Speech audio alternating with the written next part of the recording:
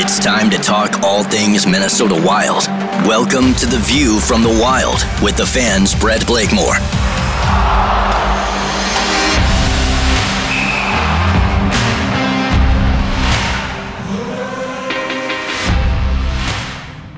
Welcome back to The View from the Wild. I'm your host, Brett Blakemore. It's been a long time since we've done A View from the Wild, but it's a very special day, and I'm actually recording it day of. I'm recording it this morning. Hopefully give you some pregame to the pregame of the Winter Classic for your Minnesota Wild. Obviously, my A topic is always, everyone always typecasts me as just a Packers fan, but the reason I'm here, the reason I work at the Fan, the reason I live in Minnesota is because I love the state of hockey. That's my passion, and I wanted to live and continue to grow up and to potentially have my one-day kids grow up in the state of hockey. That's what I want. Sundays are a different thing.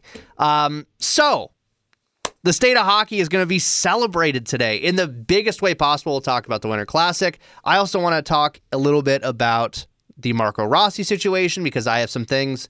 I have some takes. I might even have some scoops. Not really. I have some knowledge. I'm actually at the point now where I can say I've talked to some people more than you know, which is a weird thing to say as a 25-year-old. But I actually may know things. I'm not going to disclose anything that I cannot disclose, but I do think there's some interesting things that I can say about the whole Marco Rossi situation and just how it's changed and how it's different than I thought it may have been. So we'll talk about that. But let's start things off right now with just the midseason. And it's not technically the midseason, but it feels like it is. And the midseason grades, maybe even some Olympics talk. But let's just talk about the midseason grades. The Wild this year were electric. They were so good. Leading the Central for weeks and weeks and beating everybody, looking dominant. Kirill looked amazing. Honestly, if you take out this, obviously, if you take out this 4-game skid, they were amazing. Everybody was chipping in. Everybody from Marcus Foligno to Ryan Hartman to Joel Eriksson to Kirill Kaprizov. And Fiala, by all means, should have been chipping all in, and that's purely luck because he was creating chance after chance after chance every night, and I will not stand for any more Kevin Fiala hate. So let's break down the grades from, and this is really quick. I literally had like this hour of time open up, and I was like, let's record A View from the Wild. So it's not the most organized show in the world. It'll kind of just be me going off, but these grades, let's go forwards and offense, defense, and goaltending, and we'll give them grades. To me, the offense for the first half of the season or this first stretch of the season, overall, you have to take into account the 4-game skid. Overall, give a B+. It's a B+. It's not bad. It's all right.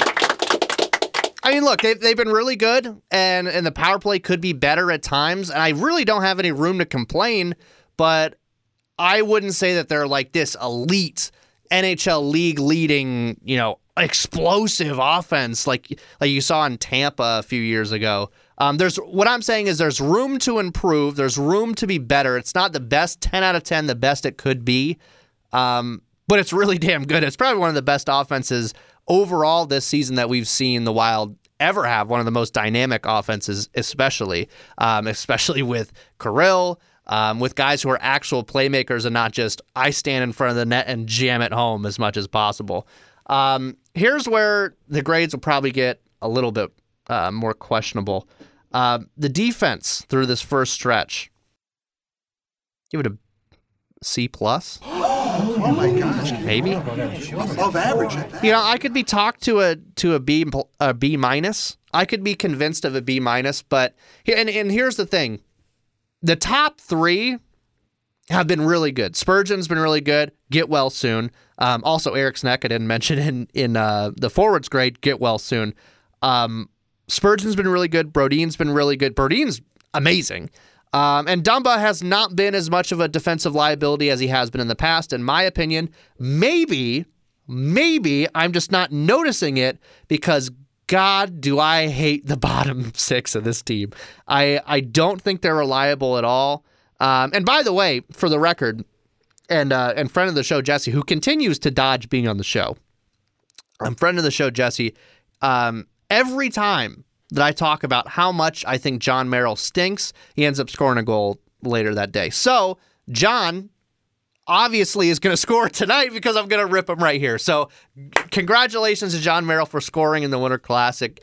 Really appreciate your contributions to the Wild. Here's the thing. I think he's a liability on defense. I think most of those blow-up games where the Wild just get absolutely blown out have been from some of those goals that have happened in that game have been from John Merrill screwing up. And it's not just him, too, by the way. I'm not just saying he's the one only problem. I think Jordy Ben is right there. I think that Kulikov can be that way sometimes. Kulikov's a little bit better. But that bottom six, to me, I'd rather see Calen Addison up there long-term because at least he's got some offensive punch to him as well. He's a little bit more mobile. I'm all for that. I'm kind of past the point where, you have to have these big, beefy bodies that play defense, and you got to have these enforcers. I mean, we have those guys. We don't need to have an entire bottom six filled with those guys or a bottom four filled with those guys. So I like Calen Addison. I think he should be up here, and which he is on the taxi squad, kind of. So I don't know if he's going to play tonight or not. Probably not with Brodin. I think still up in the air. I don't know if he's confirmed or not. But we'll just have to go from there. Now the goaltending here, another weird one. The goaltending, B-. Oh my gosh! Just a B-. Now, for instance, if you take away this 4-game stretch which granted, in all, I don't think is an excuse at this point. They barely played any hockey, okay? They've had game after game after game postponed, even though the entire league is vaccinated and will be totally fine. They've had game after game postponed. And they've played 2 games in the last 3 weeks or something like that. Not an exact science, but you know what I mean. They haven't played a lot of games. And so if you want to say the rest versus rust, if you want to say they lost the chemistry, we haven't been practicing, whatever excuse you want to make, the goaltending just hasn't been as good. Now, with Brodin gone temporarily, I don't know if he's coming back today or not. Probably should do more due diligence. With Spurgeon being and when Spurgeon was out that first stretch of time, I feel like the goaltending got exposed. It almost felt like we got away with some not stellar goaltending. And we kind of got away with it because our top 6, or I keep saying top 6, our top 4 on the defense is really good, and it covers up for some of those mistakes. But now, with Spurgeon gone, with Brodin possibly gone, and with Ek gone too, I'm really worried that this goaltending is going to get exposed a lot because Cam Talbot played absolutely out of his mind last year, and I don't know if he can really bring that back. It's very concerning to me, and I'm worried about it, honestly. And Capo, to me, and here's my biggest take, and I don't know if I've made this take on the show before, Capo needs more regular starts. I don't care if it's a once a week thing. I don't care if it's once every 4 games. There needs to be a regular time where he knows that he's going to get the start, because to me, from an outside, it just seems random. It seems like there's no method to the madness whatsoever. It's completely random. I guess Capo's starting this one game in November, and that's it. And how can you expect a guy to, we got to see what we got. Maybe, is this an NHL number 1 guy? Well, he's not playing that well. Well, yeah, because he hasn't played in a month, Dean.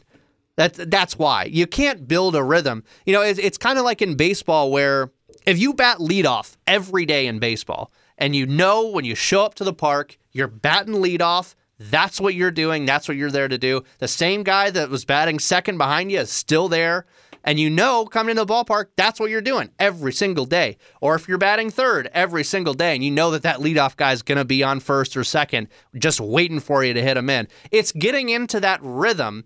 And even if it's a slow rhythm, even if it's a once a week thing, every Sunday game. I don't know. Just something that he knows, okay, I'm getting the start today. That, to me, is the most ideal thing for Capo to actually get him some runs, because I don't think he's getting a fair shake. And I'll even throw in an honorary grade. An honorary grade, because I just am making it up because now I'm on this this tangent. I give Dean Evason, congrats on the extension, by the way. I'd give him a B+.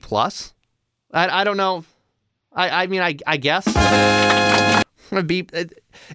Here's my thing. He gets the best out of a lot of players, but he doesn't give a fair shake to a lot of players either. I thought he gave up on Kaprizov and Fiala being together on the ice almost instantaneously. Like one shift, he's like, well, that's not going to work. No! That's no way that's working. So we can't have them on the ice at the same time because I just don't think so. Another person he doesn't give a fair shake, Kaapo Kähkönen. He never gives him a fair shake because he always plays him randomly in the worst times, and that's part of being a backup goalie. I understand that. But there has to be some form of rhythm to him to give him a fair shake. Dare I say it again, because it's been the theme of this show for a year. He never gave Ryan Donato a fair shake. Never once did he do that. He forced him to play on a line with Ryan Hartman and Marcus Foligno before they were offensive powerhouses, and said, well, why aren't you producing on offense? Well, because you're forced him to play like a grinder, Dean. That's why. Unbelievable. Speaking of people who don't get a fair shake, those are the grades. If I don't remember them off the top of my head because we're just going, but that was my initial gut feeling of how I thought the grades were. Speaking of people who are not getting a fair shake, there's someone that, and by the way, coming up in a few minutes, we'll get into kind of the Winter Classic and, you know, what it means to the state of hockey and what I think about it and what the presentation will be and things that I've heard and things I've read, which you can read as well on the Winter Classic. I'm very excited for it. I will not be there because I will be here running Wild pregame and Wild fan line. There's Wild fan line after the game. That's coming up in a few minutes, but right now, guys that aren't getting a fair shake. There's two of them, but one really. And it's Marco Rossi. There is no reason that Marco Rossi should not be playing for the Minnesota Wild right now. I mean, it's clear as day. If you watch him in Iowa, I mean, he's just a better player. And he just scored an overtime winner the other night. That was elite. That was so cool. And they just don't care. And here's a perfect example of him not getting a fair shake is in training camp. He had every intention of making the team. He trained, had this horrible COVID case, and worked so hard to come back and get fit and skate on his own, rented a whole rink, skated on his own. And this is a guy who's a top 10 pick. Worked that hard, came into training camp, conditioned and tested better than almost all the players, including the guys who are up here right now. Almost all the players he tested better than conditioning-wise.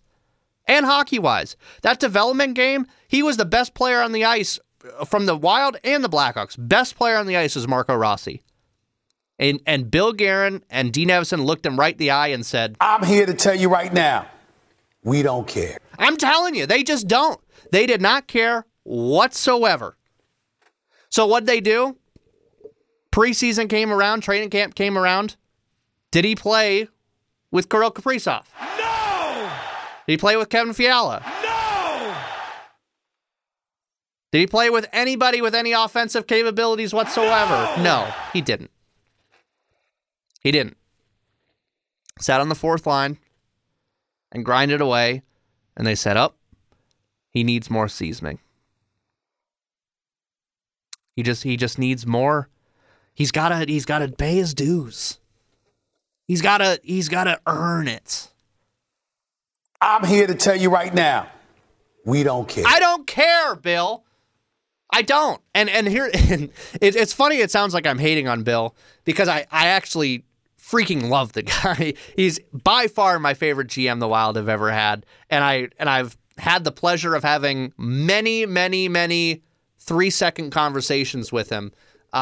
Very nice guy. I love him in like the documentaries and stuff. I think that almost all of his moves have been tremendous. literally, I only disagree with Bill Guerin on one thing. One thing. Everything else he does, I freaking love. I love his personality, and we'll talk about the Winter Classic stuff that he was doing earlier today later. But the way that he uses prospects just baffles me. It doesn't make any sense.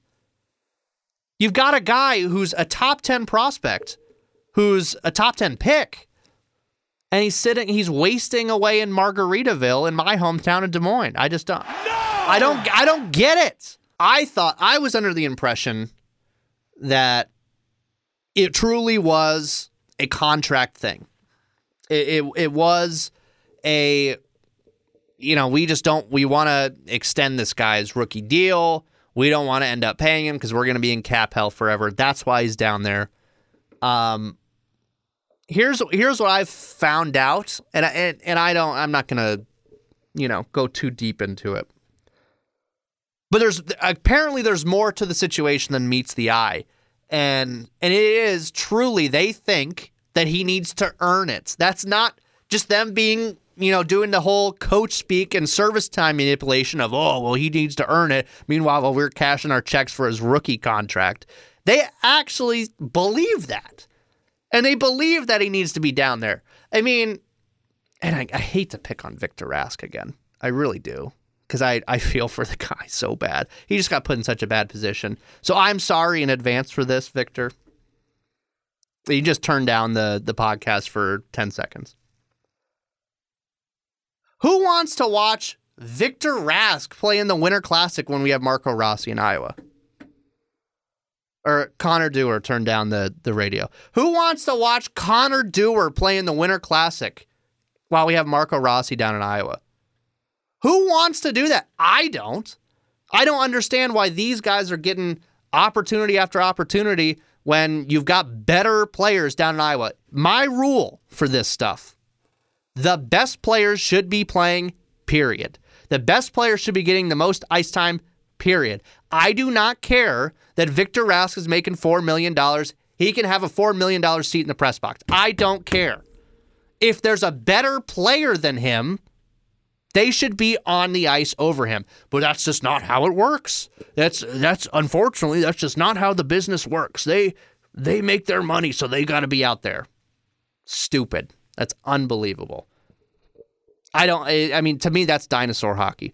And you got to have the best players out there. One more thing before we get into the Winter Classic, because it's going to be, and it's not going to be, it is, it's freezing cold. It's like -13 out right now. If I'm looking out the studio from the fan, I literally see ice forming on the glass, slowly rising up the window. It is freezing here. Let's talk to Eric White for like 5 minutes. I'm going to cold call him. Hello. Hey, Eric, what's going on? What's going on, man? You're on View from the Wild. Oh, God. What's going on? It's Winter Classic Day, man. Dude, we're ready to go. Let's get it. How much would it take for you to go to the game? How much would it take for me to go to the game? Are you going? Oh, no, I'm not. No chance, dude. Okay. It needs to be. It's not nothing against the team and everything, but I'm sorry. -4 sounds terrible. It would take about 35 more degrees, dude. 35 more degrees. What if you're in the press box? It was warm. Huh? What if you were in the heated press box? I'd cry. You'd cry? I'd cry. That'd be crazy. Why? Well, I was just no. I mean, I don't have any. I'm just trying to gauge how much it would take for you to go. So it's just 35 degrees. Oh, it would need to be warmer, and heated press box will be lovely. What do you think about the game tonight? Ooh, I think obviously the team itself, like a lot of them, are used to cold and outdoor weather.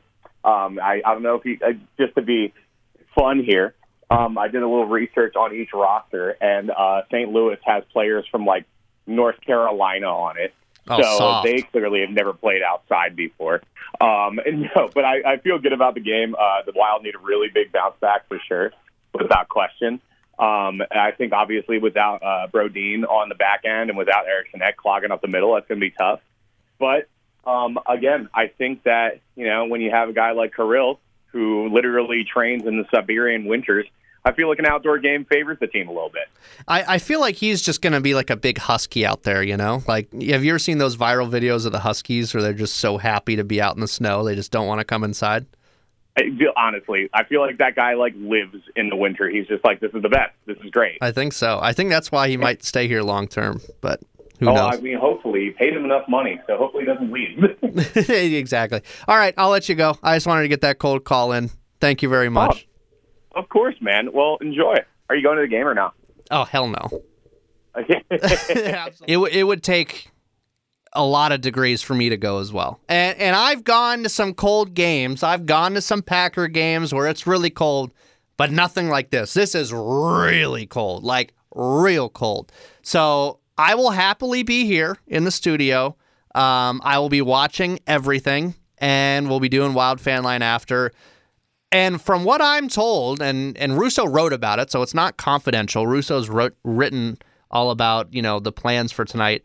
It's very much a celebration of Minnesota and hockey here, which is something that I'm very much looking forward to with the dock and the warming house, and they'll skate out to the rink. I mean, just think about that. They're going to come out from center field from a warming house and skate across the field to then get to the skating rink. It's going to be freaking awesome, man.